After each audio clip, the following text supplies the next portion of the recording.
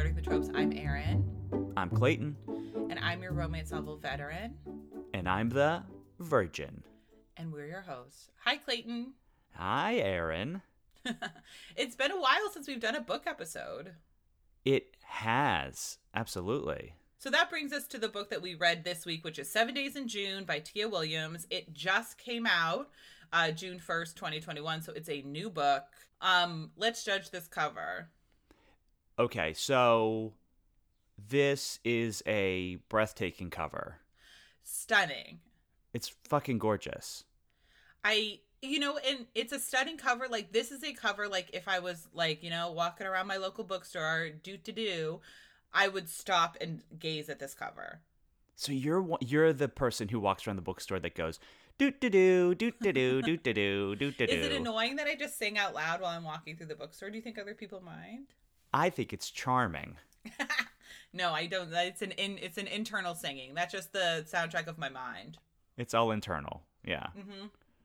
Keep it all in. Keep it all in. This is an absolutely, like, stunning cover.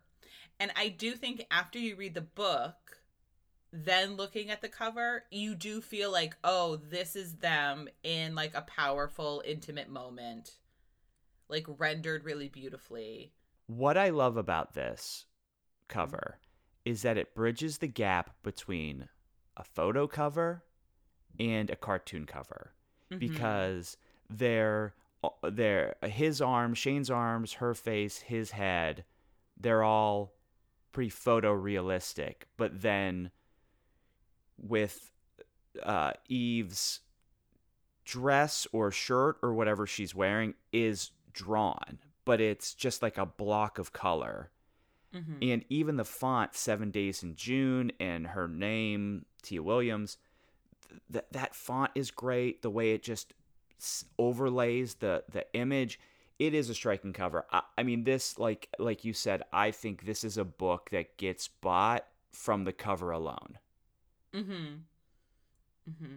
Yeah, and I do also think this is a book that delivers on the promise of the cover as well, which, like, whatever, not all books do, but this is like, and it's not like a cover that I've seen anywhere before. It is, like, so striking.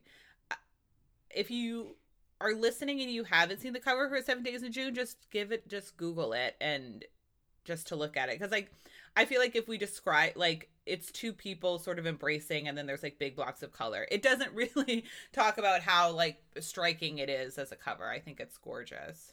Now, would you classify, because I know the clinch is a very specific type of romance cover where the hero has the heroine in embrace. Mm-hmm. This is kind of, Shane's holding her from behind, crossing his arms over her. And would you say this is a clinch, though? Because they are in contact. This is an embrace. It's just a different sort of embrace. Yeah, it's like almost this is like a very modern clinch cover, which I think is great. Or interpretation of it. I think in a loose way, I think this could be that. Well, and I think the thing about the clinch covers, and again, if you haven't listened to the 99% Invisible episode about clinch covers or romance covers, like, it's fantastic. But I think the part of the reason why those are something that romance readers are clinging to so hard is just because it telegraphs that, like, this is a romance and you are getting a romance. And I think this is obviously, like, a stunningly beautiful cover, like, no notes. It's fantastic. But I did have to dig to make sure it was a romance. Or actually, when the publicist emailed me about this book, I was like, because people email us all the time about books that aren't romances. And it's like, well, we're a romance podcast, so we're not going to do that one. And it is a romance. And it clicks every box for romance and is fairly traditional in that sense, which is, like, great. And then that sort of added to it. But that's the reason for these, like, overly flowery covers. And I think people sometimes don't understand that. But that's sort of what it's telegraphing. And then when you have these, like, more, and, like, chick lit is obviously a horrible term we don't love, but women's lit or whatever it's called. when you have covers that are migrating towards that, what ends up happening is like you don't get a sense of like, okay, what is this book that I'm getting? Is this a traditional romance? Is it just going to be just a story of a woman? Like, is it just going to be women's lit and there is no romance? Like, how explicit is it going to be? Like, you just know those things from a clinch cover in a way that you aren't going to get that information from a traditional cartoon cover. I mean, Yeah. like looking at, and so we're not really talking about the cover of like 7 Days in June anymore, because this is like a very sexy cover as well. And I think telegraphs all those things, but like in general, sort of the ongoing conversation of covers, you know? So Clayton, what was this book about? This book was about Eva and Shane. This is the story of Eva and Shane, who met when they were teens, spent a week together, doing drugs, having sex, going nuts, falling in love. And then they grow up to both be successful writers. Shane is a enigmatic, I guess, how would you explain? He's a much beloved and award-winning serious writer. He's like a Colson Whitehead. He's like a very cool, like intellectual, like invited to all the fancy parties writer. Yes, gives only cryptic interviews if he speaks at all. And also, huge drunk. Was a huge drunk. And Eva, who started writing, I guess, erotic. It's not even YA, but it's based on it's a Twilight type series called Cursed. She wrote the first book when she was 19, and she refers to it as smut. And she's now waiting to write the 15th book. She can't figure out how to write this 15th book. And finally maybe getting a movie made, which would, in her mind, legitimize what she's doing. So anyway, and it turns out that Shane, the books that he wrote were about a young woman named 8 who is based heavily on Eva. And Eva has a vampire hero in her books that is heavily based on Shane. So And they're Sebastian, speaking to each yeah. other. Yeah, Sebastian. So they're speaking to each other through their work. They meet at a book, I guess, a book event. And he doesn't know she's going to be there. She doesn't know he's going to be there. And things get awkward. And then they rekindle their romance. So that's the book. And there's some side characters. Eva has a daughter. I don't know how you feel about Audrey. Precocious. That is the poisonous word when it comes to kids for me. If a child is precocious, I don't want anything to do with it. Like, you know how Once Upon a Time in Hollywood, how everybody freaked out at that young actress's scene? I thought that was the absolute worst scene in the movie. Yeah. I don't like to hear children sing. When there's things on TV where, oh, this 8-year-old's going to sing the national anthem. Oh, I'm going to run out of the room, please, because I don't think children. I don't want to hear them. I don't want to see them, and I don't want them in my romances. Honestly, I really that was a bump for me here. How much of a part of this book she was. Yeah. Well, because Eva is divorced from Audrey's father, and he lives in California. He's a Pixar animator? Yeah, listen, good for him. Yeah. Like, you know, Eva has like a pretty great life. She is a very successful author. She lives in my neighborhood. Yes, I my old neighborhood. Yep. And yeah, so I also was like, when the hell is she going to her father's? I was over it too. The thing with like why she's there as a character. So the thing about this book that I really loved is it's a dual timeline book. 2 weeks in June, years apart, like 15 years apart, 15 I think. years, yeah. And it's them, Shane and Eva as like 17 years old, meeting and falling in love. And then you have them as adults and sort of the lives that they've created. And both of them have done very well for themselves. Like at this stage, Shane is sober. He's mentoring kids and working at schools and is a very successful author, as is Eva. And so you're watching the sort of echoes of the past and where they are now. And I think a lot of the reason why Eva was in the state that she was when she was 17 is because of the sins of her mother who was like a very chaotic woman who just seemed to never be able to get it together. Which I think it's a common experience. And so I think being able to show that, like, okay, well, this was how Eva was mothered, and now this is how Eva is mothering, and sort of the change of that was necessary as an echo, and I think like really important. But I also agree, I don't love precocious children, and I find them frustrating and annoying.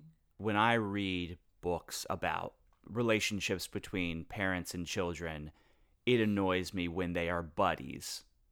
Yes, and I agree, and I think it's like, it does stress me out too, when kids aren't allowed to be kids and instead have to be like mini adults. And I think that, it happens. And Audrey wants to be a celebrity psychologist? What do you know about psychology? I think she just wants to be a psychologist. Does she want to be a celebrity psychologist specifically? I think she said celebrity psychologist. Oh, well, I don't know. That's like my cousin when I was little used to say she wanted to be a famous farmer when she grew up. That is such a high target to hit. I know. And you know what?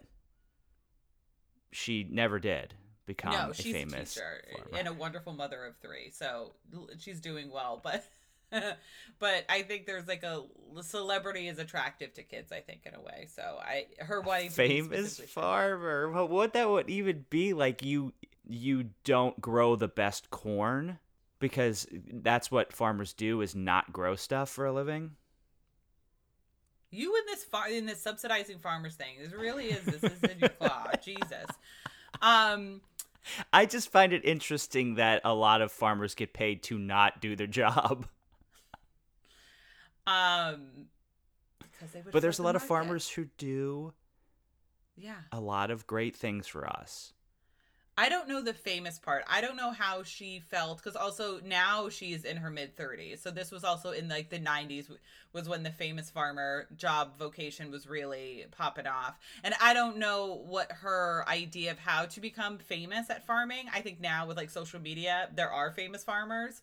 At the time, she was like really pioneering a whole new genre, which would be famous farming. Well, you know what? I will say, though. I really want Haley to listen to this, and we need to get her on and talk through the famous part of the famous farmer. I feel like you can become a famous farmer at any age, and you could, it's like being a bluesman or a blues person. You could be 70 and become a famous farmer. I don't think that as soon as you're in your you're on the wrong side of 30, you can't be a famous farmer. I think like blues music, farming is maybe skewed more towards older people. So don't give up your dream. If that is still your dream, you could become a famous farmer in your 60s, in your 70s, in your 80s. Yeah. So once your kids are off to school and they're off to college and then they get married, I mean, you can pick this dream back up and make this a reality. I believe in you. What's Haley? That's her name? Haley, I believe in you. We believe in you. Well, she did marry. Her husband is the son of someone who runs a Pick and Pay. So, she's closer to her dream than she was in the 90s. It's incremental. It's baby steps. Yeah. So we're gonna keep an eye on that. But please update me on all the movements towards your dream life, towards famous farming. Well, speaking of social media. No, okay. Anyway, so this book, I feel like we keep getting off on things. So yeah. Well, I was gonna speak of social media. I was doing a transition. Because normally when someone says speaking of something, then they are going to extrapolate on that topic. All right, Clayton, you've gone on a lot of tangents. I wasn't sure where this one was going. You were Right. just scared as to what I was going to start screaming about. I can't listen to another screed about subsidized subsidized sunflower oil or some shit. Yeah, well, then don't be friends with me, is all I'm saying. And then we can just be a professional duo, and we won't talk about subsidized farming off mic, which is what we do. I'm sad because I feel that my tastes have calcified. And I am annoyed with myself because I am going to have the same issues with this book that I have with most contemporaries that we've read. And one of my issues here is that it is so pop culture focused, this book. And there's so much talk about reality stars and products and songs, and there's so many pop culture references. And the thing with me is, I like some of them are old school pop culture references, especially when they're younger. They talk about Genuine and all this stuff, which I recognize. I am out of the pop culture game at this point. I don't have interest. I don't care about TikTok. I don't care. I mean, other than our listeners who want to watch our TikToks, go watch our TikToks. That's why we farmed it out. Mm-hmm. I'm so out of pop culture that I can't. The way the characters speak in that pop culture zingy manner, all the characters kind of had the same jokey way of talking to each other in public that I don't enjoy. Like when somebody says a statement and then the other person says facts. And that's why contemporaries are hard for me, because you're an old man. Well, yeah, I mean, it doesn't, it feels to me like instantly dated when the vernacular is so of the moment, or even it could be past the moment, because I don't know, because I don't speak the way people speak now. Everybody should have their vernacular. They can talk however they want to talk. I'm just saying, for my personal taste, it seems instantly dated when people are speaking that way. The way you would post a comment on something and you're speaking that way in real life feels to me as instantly dated. And so Shane, he became a runner to deal with his drinking, which is what a lot of people do. I've read a ton of running books, and it's always, well, I was addicted to alcohol and drugs, and then I just put on running shoes and ran for 25 miles, and now I'm an ultramarathon runner. That's the origin of a lot of ultramarathon runners. And I love that because he also, he ran down by Chelsea Pier, and I was going nuts because he was mentioning all of these landmarks. And I was like, I used to run down there. I was so very excited. But then Shane, he's talking about the products that he's wearing and how they were in Runner's World and best iPod holder or iPhone holder of 2019. It's like, who speaks and thinks this way? It was very off-putting, the like obsession with products in this book to me. No, I think this is like a you thing, and I also think that like that's shorthand for him not feeling like he's part of the world of like the running world, or obviously like, because we know of his state at 17, I think he has a level of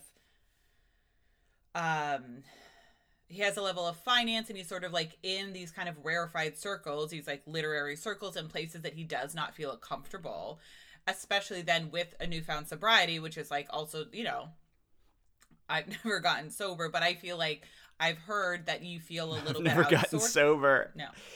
Yeah. I mean, you've never been an alcoholic is what you probably should say. Right. I've never. Because if you say you've never gotten sober, it means you're still drunk. No. But I think it's like you feel uncertain. I think there's a lot about Shane that doesn't feel 100% comfortable in the world until he is with Eva, which is like what we love to see. And so, he picks up running, this thing that really helps him, and he doesn't feel like he can just be himself within that space. So he's like, okay, well, I have money, so what's the best shoes to wear. And so he researches, and that takes time. Because I think the thing is, like, when you stop drinking, you have a lot of, when you've been drinking to excess, to the level that it seems like Shane was, when you stop, you have a lot of time.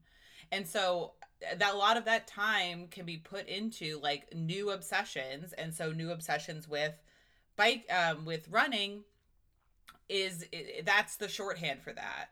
So he doesn't say, well, I stopped drinking and now I have time, so I've spent a lot of time on websites researching, and I looked at this and I looked at this and I ended up with this one. It's sort of like, yeah, I picked these because they said they were the best. I'm not confident in myself what I think is the best, so this is what Runner's World or whatever says is the best for these different things.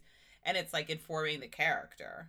I don't have the issue that you have also with like contemporary speak, because I don't mind it being dated eventually. I think it's like a little bit charming. And and we've read books in the 90s that are now like a little bit dated, and it just is of a place and a time. And I think the thing about this book that is so much about like time and growth and change, having it be so rooted in a specific time it feels like it'll add to the story in years to come as opposed to detract from it. Can we put a moratorium on the use of badass? Badass? Things are referred to as badass so often in culture and in this book. I just can't hear anything referred to as badass anymore. I can't. It's one of those things that makes me, anytime something's referred to as badass, I just say, okay, it means nothing to me anymore. You need to just have a word that replaces it in your mind. Smagegi. That's schmagegi. Yeah, I think, if that's a word you don't like. I'm just a grump. And it makes me sad because I came into this podcast so open-minded, and now when I read these contemporaries, I feel like I want to like contemporaries, but it's very hard. It's very hard because I think so many people try to do the witty banter back and forth, rom-com, I'm writing a book that could also be a script. And a lot of times it falls flat when people try to be so jokey with each other. And it's hard. It's so hard to put my finger on what makes something funny banter and what makes me groan. And it's such a fine line. Because we've read a few contemporaries where I felt like the characters did have a good rapport, ping, ping, ping, back and forth. But most of the time, it's the same exact way that people speak to each other in all of these books that there's just something about it that I just want to skip the dialogue. But the thing is, and that's the problem with these books, is that at the core, like, I did like Eva and Shane's romance and their love, and I wanted to see more of that. I didn't want to hear about Eva's daughter. I didn't want to hear about Ty. I didn't want almost a whole chapter from Cece, Eva's editor's point of view. Like, I don't know. I guess I know when you write a book, you have to have other things happening than just the core of the love. At least a few little other things. But there's something about, in historicals, I can deal with that. And in contemporaries, I just don't want to worry about anything else. And they're both writers, which is something that interests me. And I liked the idea that they were speaking to each other through their work, which was very interesting. I mean, that was beautiful, yeah. But also, I mean, Cursed was such a Twilight-esque ripoff that it was very difficult for me to be invested in that and how that was her way of coming to grips with Shane and Shane's relationship with her. Like, I get the vampire thing and how she made him basically just a needful thing as opposed to a real character, because he says about Sebastian that all he does is sulk and her heroine is the one who goes out and just does a bunch of schmagegi shit. He uses badass. I was using his words, not mine. Mm-hmm. I said schmagegi. Well, also, I think it's like, if you think about, like, she was 19 when she wrote it, and, like, true, you know, during that time, vampires were kind of everywhere, and I think it is, the story of Cursed is basically these two people, one's a vampire, and every time, like, he comes, they get put on the other side of the globe from each other, and they have to find their way back to each other. I mean, that's great. That's some Lady Hawk realness, and I would 100% read that book.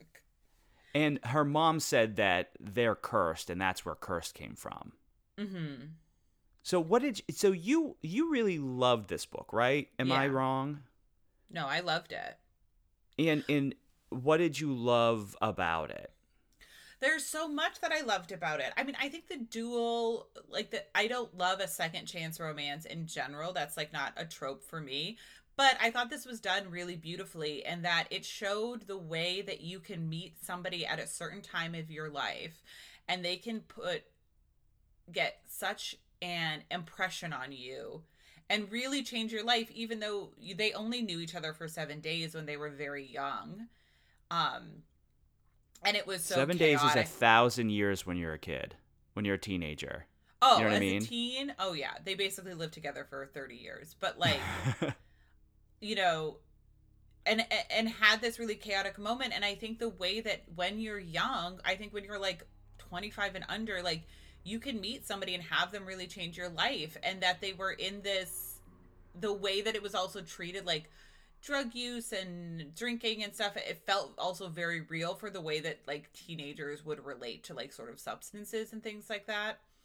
And I thought it was absolutely gorgeously written.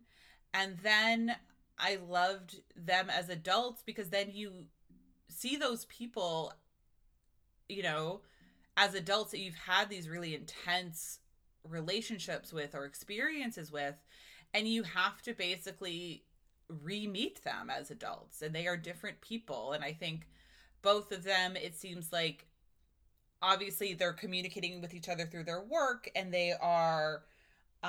have obviously made such an impression on each other that it sort of informed every aspect of their lives.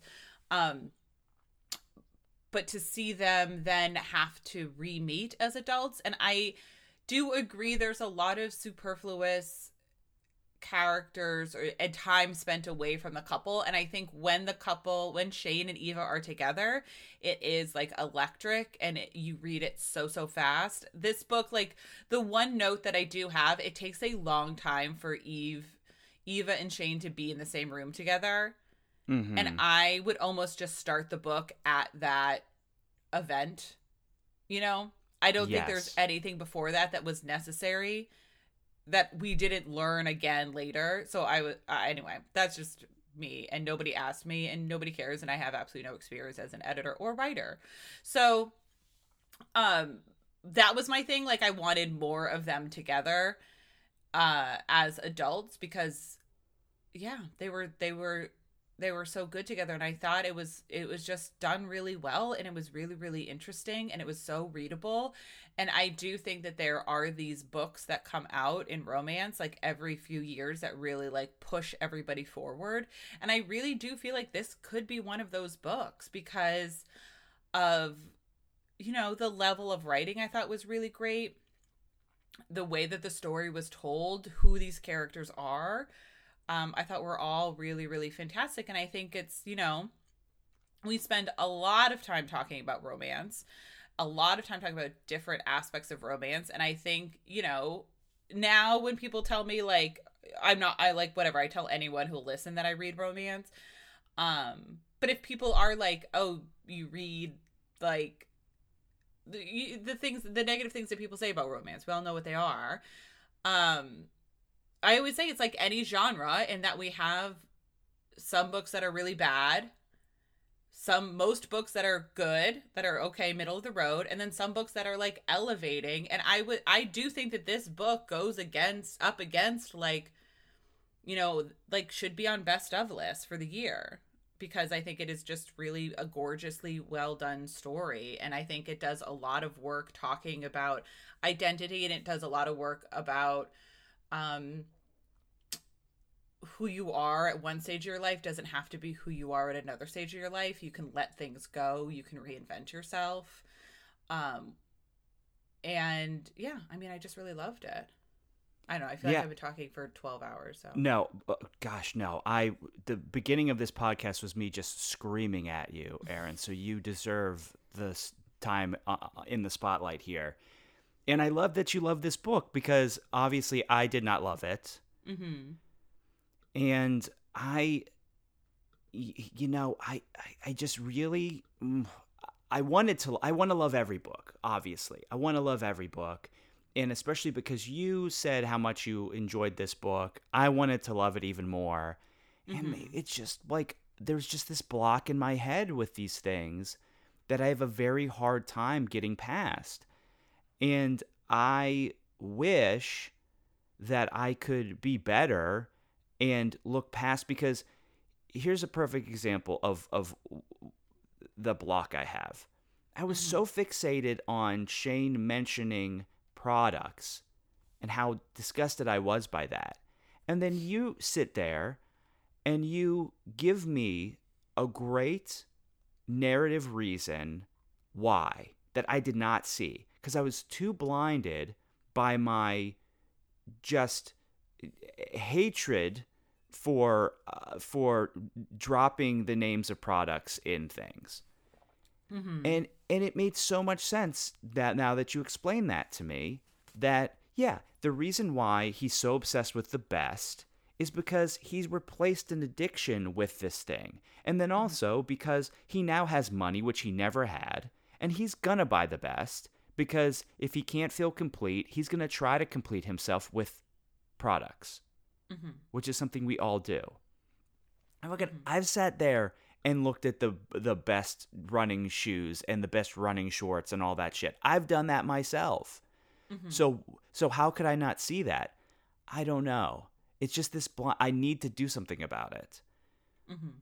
And it's upsetting that you can sit here and be so clear-eyed, and I'm just so blinded by I hate when people say badass. It just makes me seem so vapid. It's frustrating, and I need to figure out how to get past that blockage. Yeah, I think so. Well, and also, right? The thing is like, we haven't talked about it, but it's a big part of the book, is that like these are two Black characters, and they, have different cultural touchstones than you have as well. So it's like their vernacular could be slightly different for that reason as well. True, but I will say that a lot of the vernacular, and it could, listen, a lot of the vernacular could have came from Black culture, but it's definitely been co-opted by the internet in the way people comment on Instagram and stuff. I've definitely seen white people say facts. Oh, I mean, that's sort of, I mean, this is such a bigger discussion, but like, yeah, like pretty much all slang, especially on the internet, it sort of like originates within Black culture, and then, is co-opted by down. Other people. Yeah, absolutely. 100%. So I by no means want to say I wish, I should clarify that I'm not like, I wish they would speak less ethnic, because that is not what I mean. I just think internet speak in general, I have an issue with. It dates books for me, and that's why. And the origins of those words, it doesn't matter the origins for me. Right, but then I think if then a lot of internet speak has originated in Black culture, then that's, it is a cultural difference. And I think it's like language is ever evolving. And it's a live thing, and I think it keeps changing. So like, saying facts or something, like, yeah, that probably will be dated at a certain stage, but there's also going to be things that are dated as well. I think it is just like the nature of language. And so, writing a contemporary book, it seems like almost a misstep to not be writing in that moment. I don't think people would necessarily write books so that you could read them at any time and this could exist at any time. You know what I mean? It just doesn't bother me as much. I just think it makes sense to have it be, if it is supposed to be taking place in 2020 or not 2020, there's no COVID, thank God. But like, whatever year this is supposed to be taking place as the contemporary part, like have it be really rooted in that time. That works for me. I don't mind. I also think you're more steeped in it than I am. That's true. You really don't participate in culture a ton. I don't. Can we talk before we go? We got to talk about the Nap Palace. Oh, yeah. What are your feelings about it? I think I know. Well, I mean, the rules were you're not supposed to have any sex there, and they fuck in it. That was very hot, though. It was super hot, but also very disrespectful to the rules that were laid out for the Nap Palace. Oh, jeez. And I know, and I'm not proud of my rule following, but, well, no, I am. I'm proud of it. I'm half proud of it, half deeply ashamed of it. But I loved how hot that scene was, but also at the time I was thinking, God, somebody else is going to nap in this place. And they specifically said you're not supposed to get any, what was it? One of the rules was any fluids, any bodily fluids of any kind were not supposed to be spilt or something. Oh, what a disgusting way to say it. It is a disgusting way to say it, and I think I am paraphrasing in my own disgusting way. But as soon as they started fucking, I thought, oh, well, they just broke one of the cardinal rules of the Nap Palace. But yes, that scene was extremely hot. I think the thing that makes it hot is that they weren't allowed to do it, and they were sneaking, and they were still wearing most of their clothes, and they couldn't help themselves, and that was such a sexy scene. I don't care. No, and I agree. That was extremely sexy, but also very much against the rules of the Nap Palace. Whatever. Would you go to a Nap Palace? Now that I know people are fucking at it, no. People fuck everywhere, though. You gotta just get used to it. Well, yeah, that's, listen, if you say people fuck everywhere and then that's a blanket statement, then we're just all animals and there's nothing we can do and there's no borders or boundaries we can ever draw. Yeah. If you're like, people fucking on the tables in kitchens in the back of restaurants, would you go to a restaurant where people have fucked on that table? Well, remember when we read that book and they did that? Yeah, and I was upset. and I voiced that. And I think I'm being consistent. Every hotel room you've ever been in, somebody has fucked there. Okay, understood, because it's a hotel room and there's no explicit rule that says do not fuck here. Mm-hmm. It's if you're fucking in the Nap Palace, it's like when people spray paint the subway cars. That's a slippery slope. That now we can't have nice things because now my God. It is. It's the broken window thing. Andrew Yang, calm down. It's the broken window thing. I'm telling you, as soon as people start fucking in the Nap Palace, then all bets are off. I think it was super hot. I loved it. I loved the idea of the Nap Palace. I don't know myself if I would partake because I would also have just assumed people had sex. Like, I think anywhere that people are horizontal and there's a closed door, like, people are fucking. Yes. And that just needs to be something that we're all comfortable with in this culture. And also bed bugs. There's no way that the Nap Palace doesn't have bed bugs. There 100% would be bed bugs. I mean, I used to want... That was my big, was going to be my big money-making scheme when I worked as a waitress in my early 20s, and I used to work double, so I would work from 10 a.m. to 3 p.m., and then from 4 p.m. to 6 a.m., or from then 6 p.m. to 4 a.m. And so I would have this break in the middle of the day, and I was like, wouldn't it be great to have, like, pods, like they have in, like, Tokyo, where you can, like, go nap? That's what I always wanted. But those would be single, like, almost coffins that you would be in. So you couldn't have more than one person in at a time. So that would at least, like, cut down on the fucking. 100% still masturbation, though. You got to allow it.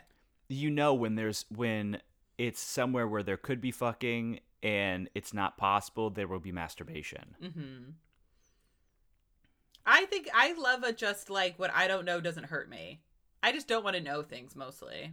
See, you're weird because there's things that you like really want to know because you're really nebby and you'll like look into stuff you're not supposed to look into.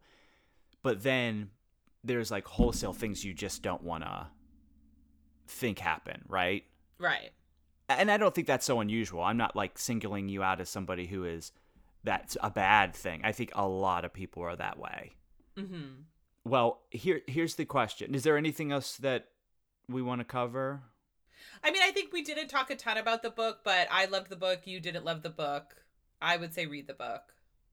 But let's go to next. And it's the whole thing, it's not you, it's me. I think in this situation, it's me. I think so too. I really need to do something about my knee-jerk reaction to modern vernacular.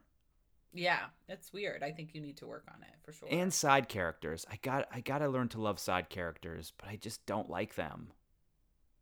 Get away from my lovers. I just want lovers on an island talking about shit. Mm-hmm. All right, well, here's the big question.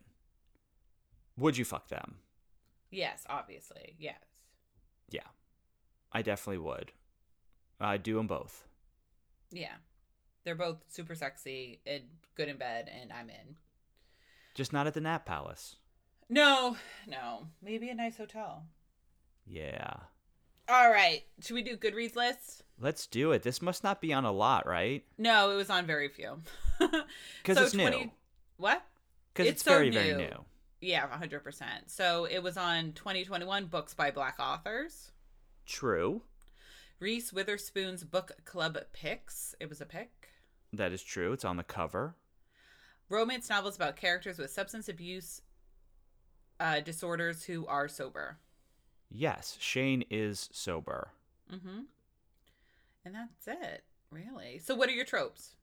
My tropes are author heroine and author hero, second chance romance, drunk / recovering hero, which I guess should not be in the same bucket, and then pop culture overload.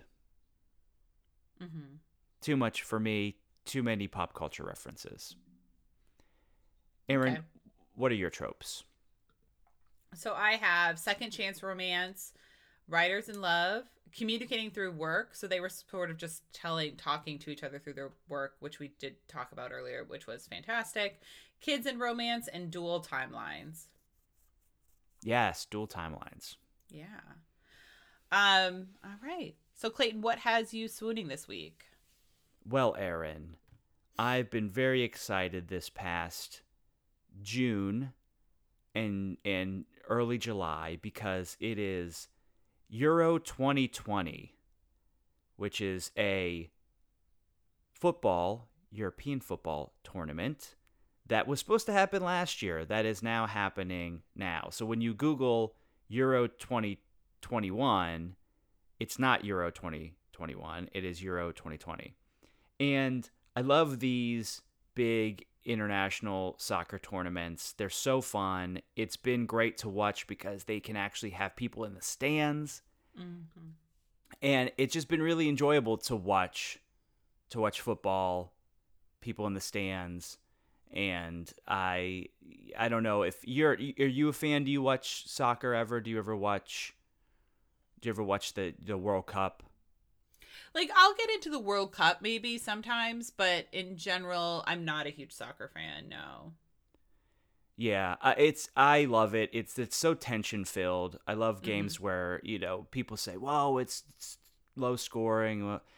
The low scoring games are usually the best because there's so much tension involved. You just never know when a goal is going to erupt. And it's just it's just such a great experience to just sit and watch a football game. I'm going between soccer and football depending on, because we got a lot of people in other countries who are listening to this. So at the moment, England is still in it. Okay. By the time this drops, they may No, they'll still have their game against Denmark. So we'll see if it's coming home. We don't know if it's coming home or not, but it might. So you're an England fan? I am a Germany fan, and they were eliminated. And out of the teams that are still remaining, which are Spain, Italy, Denmark, and England, I'm rooting for England. So yeah. So anyway, Euro 2020, which is going on right now, and I think the final game will be next weekend. So I'm excited. It's great to have people in the stands again. Yeah, that's true. So Erin, what has you swooning? So I was on vacation last week, like I mentioned, and it was great because I got to read a ton of really good books. A side rec is going to be to, we read one of the VIP series, I think. Did we? I don't remember. Anyway, no, we did. By who? By Kristen Callahan. We read Jack's and Stella's book. Anyway, she has a book coming out that is Rye and Brenna. And I read an advanced reader copy. It's going to be out at the end of next week. And I would say everybody pre-order it. If you haven't read that series, it's a really fun series. So definitely get in on that. But the book that I read that I absolutely fell in love with, which is like truly no surprise, is Taylor Jenkins Reid's newest book, Malibu Rising. She's one of my favorite authors. Like what she does is phenomenal. And this book like lived up to the hype. In my mind. So this is apparently going to be a quartet of books that she's doing, starting with Evelyn Hugo, which is about an actress in the 60s, Daisy Jones and the Six, which is about a rock band in the 70s. Malibu Rising is about a group of 4 siblings in the 80s. The children of one of Evelyn Hugo's husbands. And it is also a dual timeline book, like 7 Days in June. And it is basically the story of their childhood and their parents falling in love. And then an hour by hour story of this one day where they have a massive party in Malibu. And by the end of the party, the house has burned down.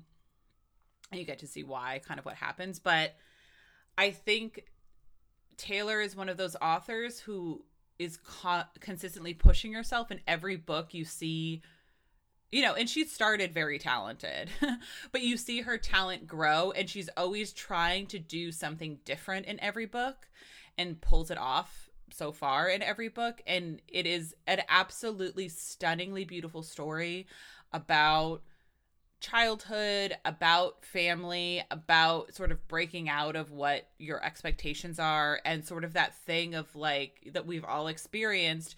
You grow up in a family and you're a certain way when you're a child, and they don't ever want you to stop being that same way, and how you need to break that.